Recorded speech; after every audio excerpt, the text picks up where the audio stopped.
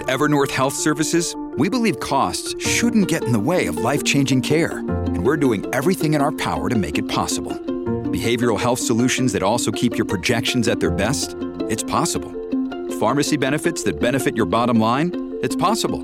Complex specialty care that cares about your ROI? It's possible. Because we're already doing it. All while saving businesses billions. That's Wonder made possible. Learn more at evernorth.com/wonder.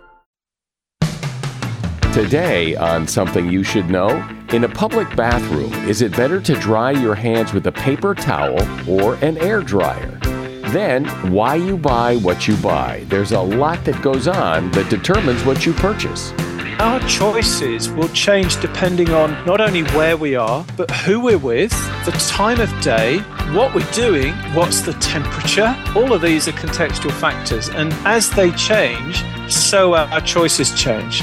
Also, are you reluctant to complain in a restaurant even when things aren't going well? And the power of being bold and asking for what you want more often. You don't just act one time and think, okay, now I'm bold. But I did notice when things were working out for myself and when I actually got certain wins, it was because I had the courage to ask for something. All this today on Something You Should Know. If you have to hire someone, what's the best way? Referrals? Well, maybe that could work. But just because somebody knows somebody who knows you doesn't necessarily mean they're qualified. Or you could pull out that file of random resumes that came in during the last 6 months. Maybe there's somebody in there. Maybe. Now, if you're hiring, you need Indeed. Indeed is your matching and hiring platform with over 350 million global monthly visitors, according to Indeed data, and a matching engine that helps you find quality candidates fast. As a business owner, I've found that hiring the right people, well, there's just nothing more important. Don't leave it to chance or a referral or a random resume. Use Indeed. In the minute I've been talking to you, 23 hires were made on Indeed, according to Indeed data worldwide. Indeed's matching engine is constantly learning from your preferences. So the more you use Indeed, the better it gets. And listeners of this show will get a $75 sponsored job credit to get your jobs more visibility at Indeed.com/something. Just go to Indeed.com/something right now and support this show by saying you heard about Indeed on Something You Should Know. Indeed.com/something. Terms and conditions apply. Need to hire? Oh, you need Indeed. Something you should know. Fascinating intel, the world's top experts, and practical advice you can use in your life. Today, Something You Should Know with Mike Carruthers. Hi there. Welcome to Something You Should Know. When you're out and about and you have to use a public restroom, usually the restrooms have either air dryers to dry your hands or paper towels. And sometimes you have a choice. They'll have both paper towels or air dryers. So which is the better choice? The answer is paper towels. According to a study by the Mayo Clinic, paper towels are better at fighting bacteria than air dryers are. That's because we use friction with paper towels, and that friction helps to dislodge the microorganisms while your hands are drying. Hand washing experts say that friction is the most important element of the process. Antibacterial soap isn't in contact with your skin long enough to really do the job. So they say that drying with paper is an important precaution to take, especially where hygiene is particularly important, such as restaurants, hospitals, and schools. And that is something you should know. You and I buy things all the time. We make choices about what to buy and what not to buy, and we like to think those choices are based on logical, firm, sound thinking. But there are a lot of other factors at play here when you buy something. Why do you buy it? Why do you buy, say, one make of car over another, or one brand of soup over another? What goes on in your brain when you make a decision to buy? It's something that Phil Barden studies. Phil is a marketing expert and author of the book Decoded. the science behind why we buy. Hi, Phil. Hi, Mike. It's great to be here. So let's start with brands, because to some degree, why we buy some things is because we're brand loyal. We like that brand. But I've heard that and read that in recent years, brand loyalty is waning. People, with a few exceptions, people aren't so brand loyal as they used to be. Is that a fair statement? Yes, I think so. Nowadays, there are far many more substitutes available. You do get some real die-hard loyalists who will only drink one brand of cola, for example. But generally, people shop from a repertoire, and they're quite happy, depending on the price, depending on the convenience, where they are, the context in which they find themselves. They're quite happy to swap out one brand for another, as long as it meets this job to be done, as long as they functionally perform and they also tick a box in terms of the social, emotional, and psychological level, then we're quite happy to buy from a repertoire. Are there some basic rules that sellers, retailers, whoever is trying to sell us something, are there things that they're doing that are trying to maneuver us in a particular direction? And maybe an example or two, if it's true, an example would help. For sure. There are some tactics that everyone should watch out for. And I'll give you a couple of classic examples. When you're online and you're looking at a product and a little window pops up and says, only 2 left in stock.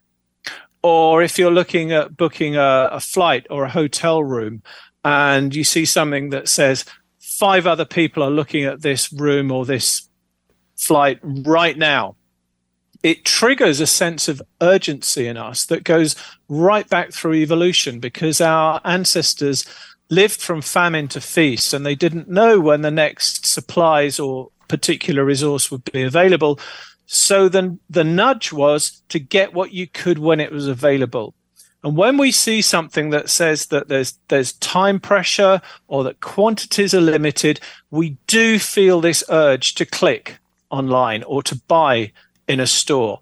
And that's something we should watch out for, because often it can tip us into a purchase that we might not otherwise have made if we weren't under that time pressure or if we didn't feel that quantities were limited.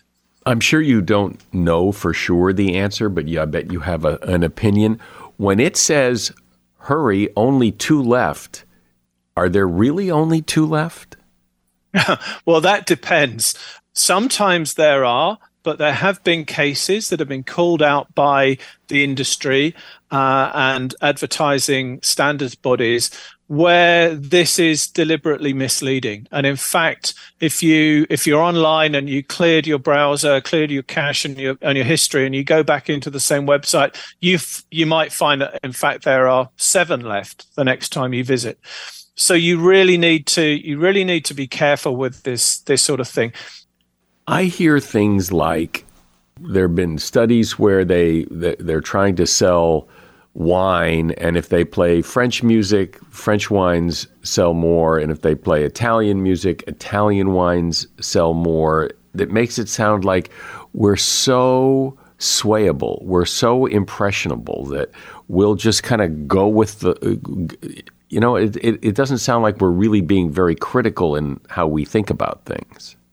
What you're talking about is an effect known as priming, and it's been around for decades. You think when you go into a supermarket and you smell freshly baked bread, that's another example of priming. It triggers your appetite. Now, the fact is that you will not buy bread if you don't want it, right? Even though there's this lovely smell of warm baked goods coming at you. Similarly, if you hear French music or Italian music or whatever, and you don't need to buy wine that day, then you're not going to. So it's not like the supermarkets are tricking you. It's not like they're making you do something that you don't want to do. When the studies you're talking about with the music played in the aisles where wine is sold did influence purchases, but it was of people who were already going to buy wine. So yes, we can be swayed by this, but not tricked into doing something that we wouldn't otherwise have done. Well, that's good news, because it almost seemed like the way that you hear these tactics tried, that we're so, and the grocery store is a good example of how we hear so much about the psychology of the grocery store, that the longer you stay and the more they can make you go to the back of the store, the more you'll buy, like you're just like an idiot. This idea that we're sort of walking around like zombies, ready to be brainwashed is couldn't be further from the truth. Well, wait a minute. Wait a minute. Haven't you ever bought something where you didn't really need it? You didn't want to take it back. You could have lived without it, but you bought it anyway because it looked kind of cool, and so here it is in your house, and it really wasn't necessary. I can't honestly say that I have, no. Really? Yeah, really. No, I've been triggered into buying stuff, but simply because I've bumped into it in the store. And that happens with a lot of purchases. Whenever we make a purchase decision, it's either a memory-based decision. I might write a physical shopping list or just have a mental shopping list of things that I know that I need. And that constitutes my reason for going shopping. But when I'm in the store, then I will be stimulated by other things in the store. And that's the same whether it's a department store or grocery store or wherever. And simply the fact that I have seen things can trigger a purchase decision. But I go back to what I said before. It's not something, I'm not being made to buy something against my will. So what are some of the other things that maybe we're not aware of that affect our decision making? And by that, I mean things like, I don't know, music or lighting or any of those kind of things that push us one way or the other or help us, nudge us to make a decision. There are some quite strange effects that have been studied in psychology. A great example was in 1997, when NASA started the Pathfinder series of space exploration to the planet Mars. I can remember it well, seeing it on TV. But whilst that was going on, the Mars Confectionery Company in the US reported an abnormal jump in sales. And they said, it's really weird because we're not doing any extra promotion. We're not doing any extra advertising. And yet sales of Mars are rising.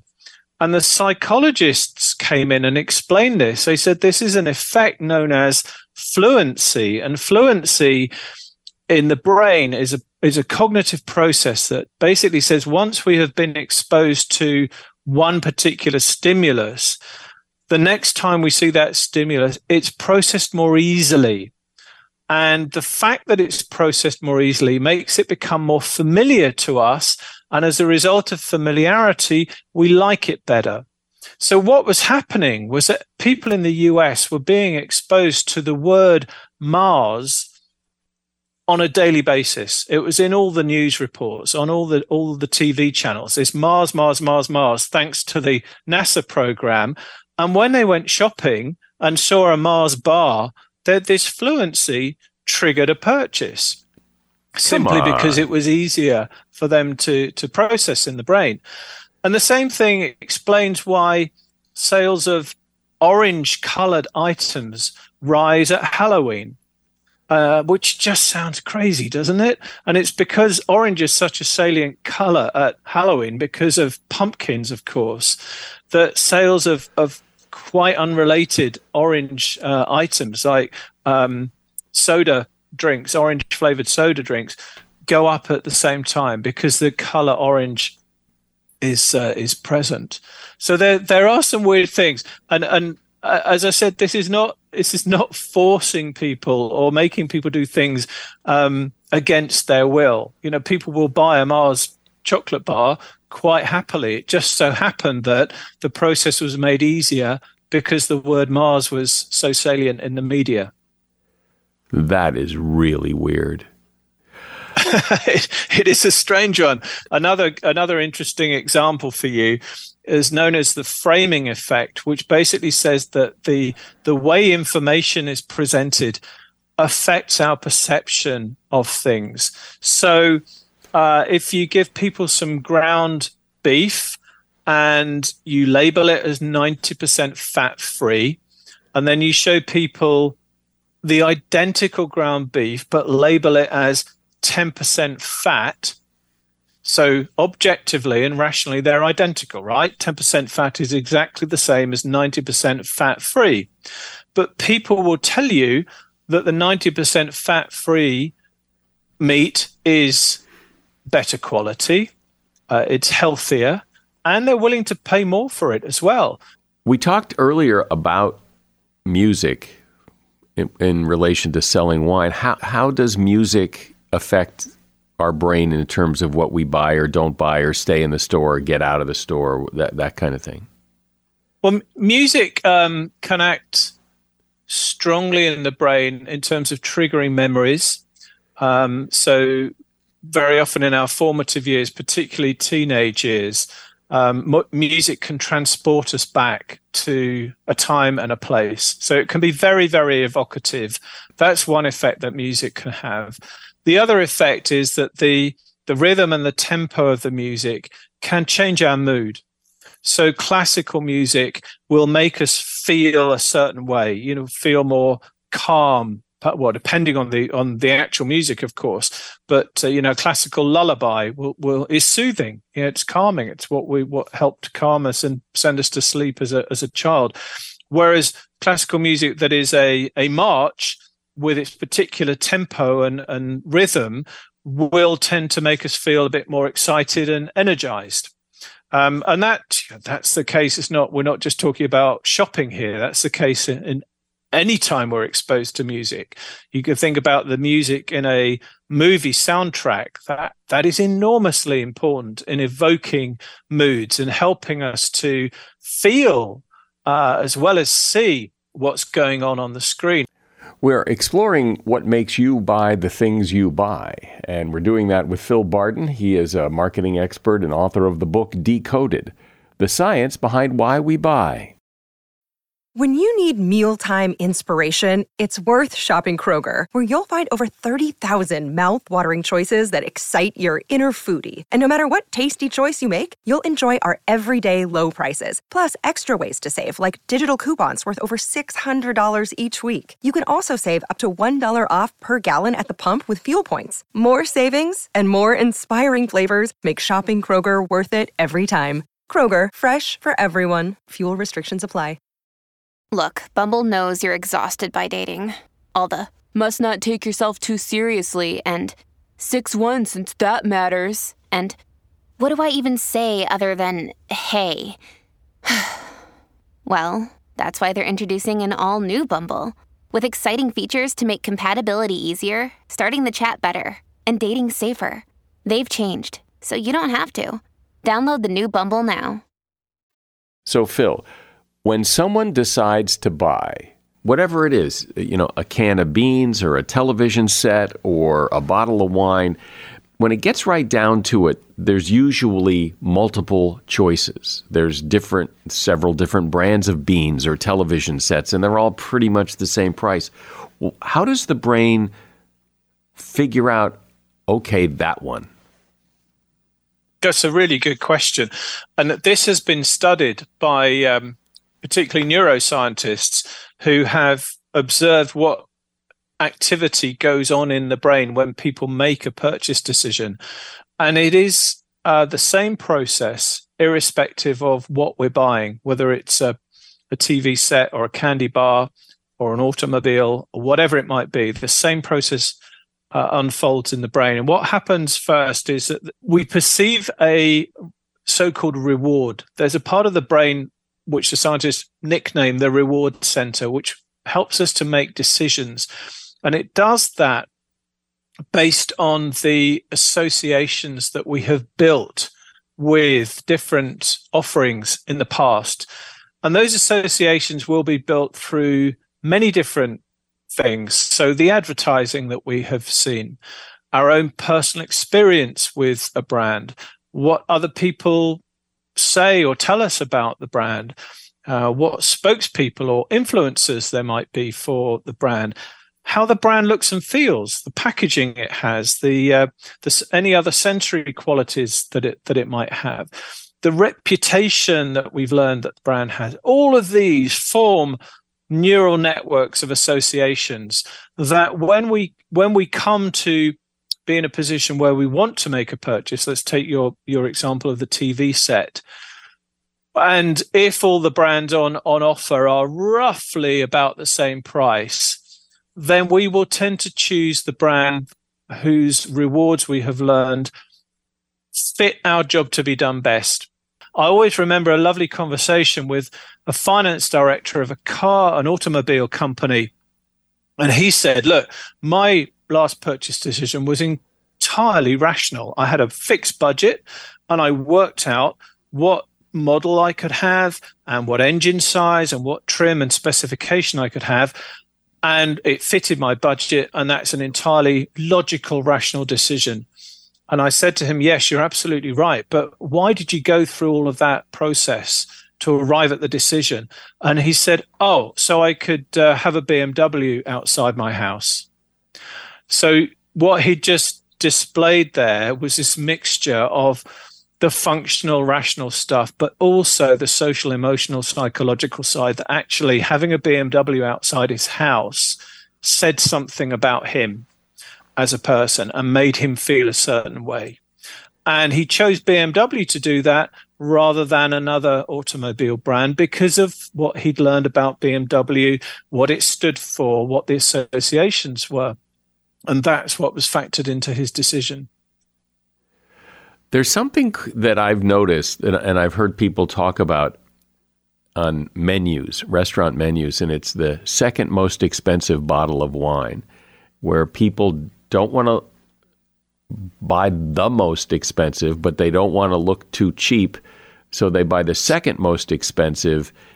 Restaurants know that, and they mark that second bottle up quite a bit because they know people will go for the second most expensive bottle of wine.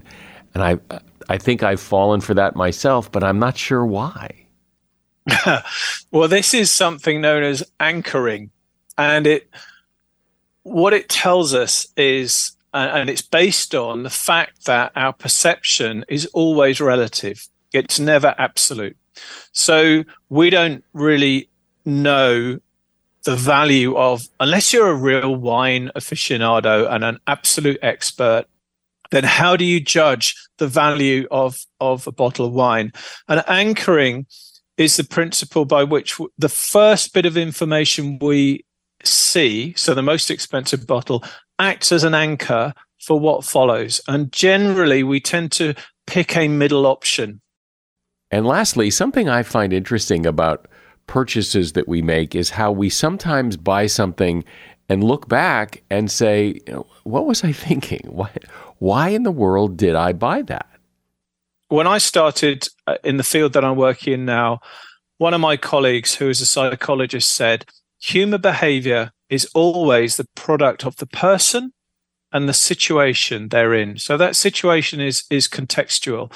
And it's exactly why, for example, when you're on vacation and you drink a rosé wine somewhere very warm, when you're relaxed, etc., and you come back home and you see that same wine on sale and you think, I remember that was fantastic and I'll buy it. And you do, and you drink it at home and it never tastes the same. It never tastes the same. It's never as good. And the reason is because the context has changed.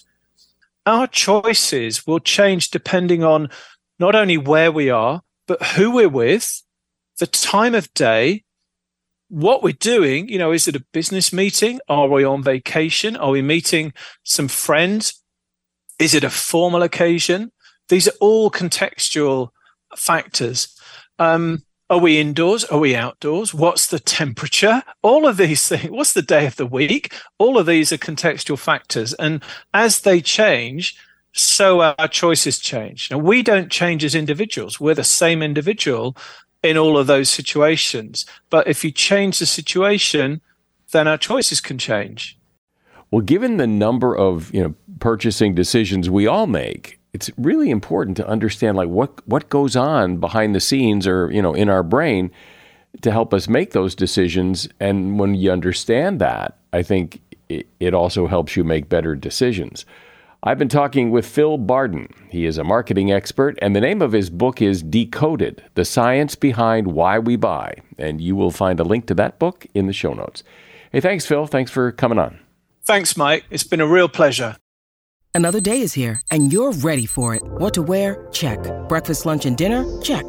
Planning for what's next and how to save for it? That's where Bank of America can help. For your financial to-dos, Bank of America has experts ready to help get you closer to your goals. Get started at one of our local financial centers or 24/7 in our mobile banking app. Find a location near you at bankofamerica.com/talktous. What would you like the power to do? Mobile banking requires downloading the app and is only available for select devices. Message and data rates may apply. Bank of America N.A., member FDIC. As a listener to Something You Should Know, I can only assume that you are someone who likes to learn about new and interesting things and bring more knowledge to work for you in your everyday life. I mean, that's kind of what Something You Should Know is all about. And so I want to invite you to listen to another podcast called TED Talks Daily. Now, you know about TED Talks, right? Many of the guests on Something You Should Know have done TED Talks. Well, you see, TED Talks Daily is a podcast that brings you a new TED Talk every weekday in less than 15 minutes. Join host Elise Hu. She goes beyond the headlines so you can hear about the big ideas shaping our future. Learn about things like sustainable fashion, embracing your entrepreneurial spirit, the future of robotics, and so much more. Like I said, if you like this podcast, Something You Should Know, I'm pretty sure you're going to like TED Talks Daily. And you get TED Talks Daily wherever you get your podcasts. I'm sure you've heard the phrase, fortune favors the bold, which implies that the more you get out there, be bold, ask for what you want, the more successful you will be in whatever it is you hope to do. And if that's true, what is it that stops so many of us from being bold, from speaking up, going after what we want? Why not be more bold? Well, someone who really understands and explains this concept so well is Jennifer Cohen. Jennifer has a brilliant TED Talk on this topic, and she is host of a podcast called Habits and Hustle. She's also the author of a book called Bigger, Better, Bolder: Live the Life You Want, Not the Life You Get. Hi, Jennifer. Thanks for being here on Something You Should Know. Thank you for having me. This is exciting. So it's the new year. People are talking about new goals they want to achieve, things they want to get. Yet so many of us, when it comes time to speak up and ask for what we want, we're timid. We're not bold. We worry about getting rejected. What if we fail? I don't want to make waves. And so we don't go after what we say we want. Absolutely. And therein lies the problem, right? Because we are scared of failure and we have so much self-doubt. It's human nature, right? It's human nature to have these feelings, but it's about acting even when you feel that way. Because the truth of the matter is something in motion stays in motion. Something stagnant stays stagnant. That's why there's also that saying, when you're busy, when you want something done, give it to a busy person, because inertia happens, momentum. So even if you have that self-doubt, even if you fear that failure, still act, because you can't just go from A to Z and just be like, well, I just be bold. It doesn't work that way. But if you get good at asking for the little things in life, you can get better at asking for the big things in life. So you start with these small, little, bold moves that accumulate and compound over time. And I also believe that you need to become immune to failure. And the only way to get desensitized and immune to failure and rejection is by doing something over and over again. And that's why I have the 10% target. And the 10% target is based around making 10 attempts at anything you want most in life. And even if you don't get to that goal, that goal, another opportunity will present itself that you didn't even know existed by just going through the process. So give me a concrete example of this idea in action. So let's say you love sports and you want to work for a sports team. Then start working with that realm and make 10 attempts. Look at the people that are in your life. See who in your life is working for a sports team. Or, email someone, go on LinkedIn and see who's the manager or the director of a certain division, right? But make these 10 attempts. So put the onus and ownership of your life in your hands, and have some control over your destiny. And so this is what the message that I'm trying to really kind of get out to people is that you have to take agency, and you can self-actualize and be whatever you really want to be, but you need to make that first step. And the first step is always the hardest. But if you stay on path and put yourself in that situation to win, you'll be so surprised of what happens. Because the reality is most people don't even make one attempt. Almost nobody makes 2 attempts. So if you're somebody who makes 10 attempts, just on pure volume or on pure numbers, you're going to have a shot. And you have to have that idea in your head that why not me? Why not me? If it can happen to that person, why can't it happen to me? I think a lot of people think that being bold or not being bold is a character trait, that there are those people who are bold. And if you don't feel that's you, that a lot of this seems like this doesn't apply to me because I'm not that person. And that's true. A lot of people do feel that way. They feel that you need to be born bold. And if you're not born bold, then, I'm out of luck. And the reality is that we can actually become more bold, because boldness is a skill like anything else. I wonder why we're not bold, or maybe we start off bold, but we get shot down enough we think, well, that didn't feel very good, so maybe I'm not going to be so bold the next time. That's true. That happens all the time. And that's why a lot of times naivety is a strength, right? Because the less we know, the more bold that we can be. Because remember when you were a kid, you didn't know any better, so you just did. You acted, you moved, you did things, and then, you kind of learn from things that happen to you, correct? And then what happens as we get older, we get much more timid in attempting or making that bold move because we have too much experience. We're too seasoned. So if we can go back to that idea and that ideology of naivete, when you actually did a lot of things when you didn't know better, that's when things actually happen, right? Sometimes, though, I think, I guess I can speak for myself, that when you decide not to do something bold, it's because something's telling you not to. And maybe that voice that's telling you not to is right. Maybe this isn't a good idea. And how do you determine whether it's worth taking the risk or whether maybe it really isn't a good idea? That's a good question. And the truth is, you said the word right there in the question, which was risk. There's a difference between being bold and taking a risk. Bold and risk are different. When I think about boldness, I think about it being a calculated risk, like doing something that's safe, that that I'm not telling, my message in being bold is not, if you have a family of 4, don't quit your job and just go for the gusto like that. I'm saying be calculated in what your attempt is. And that to me is the main distinction between being risky for the sake of risky and being bold for the life that you want. Because it's a lot of times, it doesn't even have to be these big, vast things that you're being bold for. It could be small things also, right? It could be things like, maybe calling your credit card company or your cell service provider and seeing if there's a better deal on the table than what you're doing. It's about going to a restaurant and maybe sometimes asking for the sauce on the side. It's about asking for what you want in lots of different scenarios in a lot of different areas. It's not about just taking these big, bold risks that are dangerous.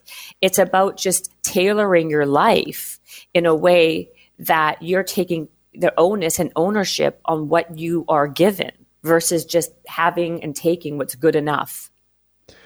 When I think of bold, I think not only of asking for what you want, but it's also in how you ask. I don't think of somebody being bold in a very meek sort of way. Those two terms don't seem to go together very well. That's very true. You're right. And so there's a connotation a lot of times with boldness that it can be aggressive or too assertive. But in life, it's not so much what you say, it's how you say it.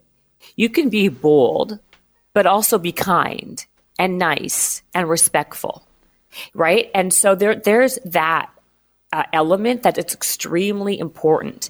You could ask for whatever it is you want in life if you do it in a nice way. And the truth of the matter is, people don't balk at that.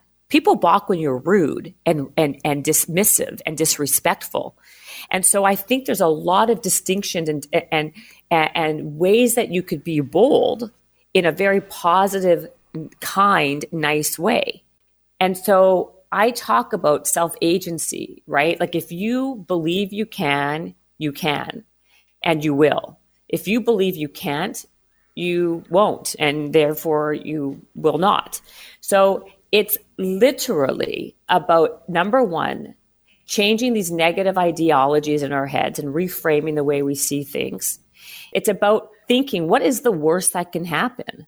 Like even just that one sentence or that one reframe of, well, I'm not going to be any worse off today than I was yesterday if it doesn't go my way. So what's the worst that can happen? And if you have that type of affirmation, right, then you act in such. So how do you be bold if you don't feel bold? What if you do feel timid inside? How do you get this boldness that you're talking about? Boldness is a muscle, right? Like if you want to be strong, you don't go to the gym once and think you're going to be strong and fit, right? You have to go consistently over and over and over again. And then eventually you get to be stronger and stronger. And then you need to maintain that strength. It's the same thing with being bold. You don't just act one time and think, okay, now I'm bold. You have to be consistent with the skill and practice of it by doing these little things over and over again to strengthen your boldness muscle and to become something. You got to change the neuroplasticity of how you see yourself. And the only way to do that is to act and to do and to practice consistently. I'm somebody that I wasn't born this way, but I did notice when things were working out for myself and when I actually got certain wins, it was because I had the courage to ask for something and go after something and create these opportunities. And it wasn't because I was the smartest or the prettiest or the most athletic. It was because I actually just asked the question. And I think we get in our own way the most, right? We are our own worst enemies. And we don't even allow ourselves to, like I said, self-actualize to where we want to be and can be. And the truth of the matter is, what's worse, rejection or regret? To me, regret is way worse than rejection. You get over rejection, right? Like it may hurt and you may have to lick your wounds for a few hours or a day or two, but the what ifs are much, much worse. And those live with you over and over and over again in your mind. Sometimes forever. Forever, exactly. And it's happened to me, even me being bold now. I mean, I've had a lot of things happen where I thought, yeah, now I practice, I'm bold. I wrote a book on bold. And, I still sometimes have self-doubt and don't do something that I think and know I should because I get scared of the same thing that I'm saying. But because of that, not doing that regret, I remember that feeling. And so when you remember that feeling of regret or what if, that's a great motivator to not do it another time. You use the word courage, and I always think of bold and courageous and confidence to be kind of part of all the same thing, like you can't have one without the others kind of thing. That if you're going to be bold, you've got to have courage to be bold, and you've probably got to have a certain level of confidence to be bold. And a lot of people often feel they don't have those other two things. I agree with you. They're all basically sisters and brothers to each other, right? And, confidence is the best way to gain confidence is through recognizing your other accomplishments that you've had and really, really kind of recognizing them and celebrating them, right? The best way in my opinion, people ask me all the time about confidence. Like, well, how do you even get the confidence to do this? Everyone has strengths and weaknesses, right? And there has to have been some small wins in your life at some point, no matter how small they were, but recognizing those and holding on to those. And the other thing is you can count yourself. You have to count yourself. Even if you kind of take a breath and say, okay, 3, 2, 1, let's go. Even if it's being brave for 20 seconds, we can all do something for 20 seconds. You can do all these little things to kind of give you that like burst of confidence just to kind of get through the door, right? And over time, like I said, your neuroplasticity starts to change. And the reality is being courageous, being confident, the way people get that is by acting, is by doing, and then seeing yourself doing those things and noticing these little wins and recognizing these little wins and taking these little, doing these little brain tricks, like saying, okay, I'm not confident, but you know what? I can do it I can do this for 20 seconds. I can make this call, or I can say this one thing, and it's going to be 20 seconds. What's the worst that can happen in those 20 seconds? I don't get it. Okay. And there's ways to psych yourself up into that until that actually becomes your new normal. I remember years ago, it dawned on me that because I would see people who would get jobs, positions, opportunities that they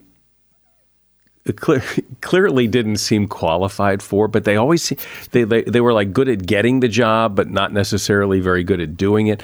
And I used to think how do they do that? And then it dawned on me because they asked, they applied, they went for it, and they were good at doing that. They weren't necessarily good at the job, but everybody who's had a boss that you wonder how did he ever get his job? Probably because he was bold enough to go ask. 1,000%. 1,000%. We all have those people in our lives. We all have those people in the life. On my podcast, right, Habits and Hustle, all I do all day is talk to the most extraordinarily successful people on the planet, the biggest disruptors in the world. And the one through line with all of these people that I've interviewed is boldness. It's not that they were the smartest. They weren't the smartest. In fact, a lot of them flunked out of college and some of them out of high school. They weren't exceptional in anything. But what they had was perseverance, persistence, tenacity, and boldness. And that is why this is not just me riffing off, or talking from a white ivory tower. This is honestly not just, this is experience, people I've seen. This is backed research. It is all of those things. And, I got a job with the Toronto Raptors when I was, which is the Toronto NBA team, when I was 20 years old. I was in a sales position where I had no prior sales experience. It was right after college. It was the most coveted job. Everyone wanted. Everybody there were sports fanatics, sports fans, big basketball fans. And I got the job because I was so persistent, and I asked for it over and over again that eventually they're like, you know what, this girl, let's give her a shot. I ended up being a really good salesperson, shockingly enough. But the point is, it's that is what happens. And by the way, just to kind of close the loop on that story, my boss was a total nitwit. He didn't belong in that position, but he was so bold that he got the job. And by the way, he kept it, because sometimes that is what it is. And I feel that if people really, really took that to heart, it would really it would really propel them to at least give themselves a shot. Right? Yep. The hardest part, the stop is in the start a lot of times. So, you just have to act. Yeah, well, I think your point about rejection lasts a short time, but the regret of what if I had, can last a lifetime. And I've always felt that, and felt that, I don't want to get to the end of my life and wonder what if. What if I had done that? What if I'd done that? And although we all have some of those, we try to keep those to a minimum, I think, because you spend a lot of time wondering, and what good does that do you? Also, wasted potential. At the end of your life, that's the worst feeling, right? That you had all this potential and you had all this possibility and you didn't do anything with it, or you didn't try to do anything with it, right?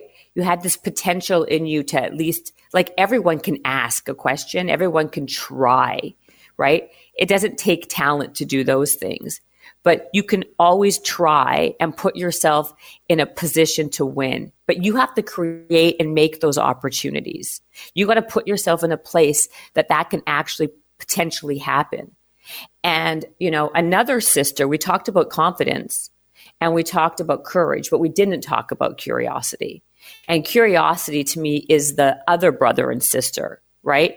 Because if you are curious, that's where you can really find a lot. That to me is a gateway to connection and, communication, and where you find a lot of things, a lot of information that you don't know.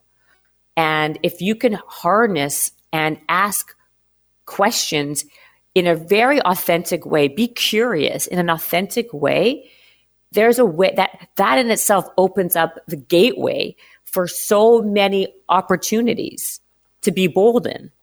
Well, one of the things you said that really rings true for me, because I've done things in my life that were pretty bold and didn't work out, and maybe felt a little foolish for a while, but not for very long. But there are other things that I didn't do, didn't go after, wished I had, and I still think about them and wish I didn't. So I really like the message of being bold. Jennifer Cohen has been my guest. She is the host of the podcast called Habits and Hustle. She has a great TED Talk on being bold, and she's author of a book called Bigger, Better, Bolder. Live the life you want, not the life you get. And there's a link to that book in the show notes. Thanks, Jennifer. This was a lot of fun. Thanks, Mike. This has been so fun. Thanks for having me on your podcast.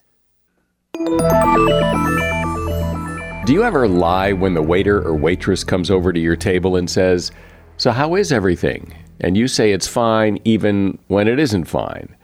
Well, a lot of people do that, and they end up paying for it, literally. People who lie typically go to great lengths to convince others of their honesty, whether they realize it or not. So if you report that your meal is great, when really it's not so great, you'll probably tip generously so that your tip matches what you said. After all, you said the meal was great, you don't want to look like a cheapskate, so you leave a nice tip. Researchers put this theory to the test and found that the majority of patrons would rather say everything's fine and tip accordingly than to complain, citing that it's more trouble to speak up and complain rather than just say everything's fine. On the flip side, those people who did voice their displeasure felt justified leaving a smaller tip if the problem was not resolved. And that is something you should know. And that wraps up our first episode of 2023. Happy New Year. I'm Mike Carruthers. Thank you for listening to Something You Should Know.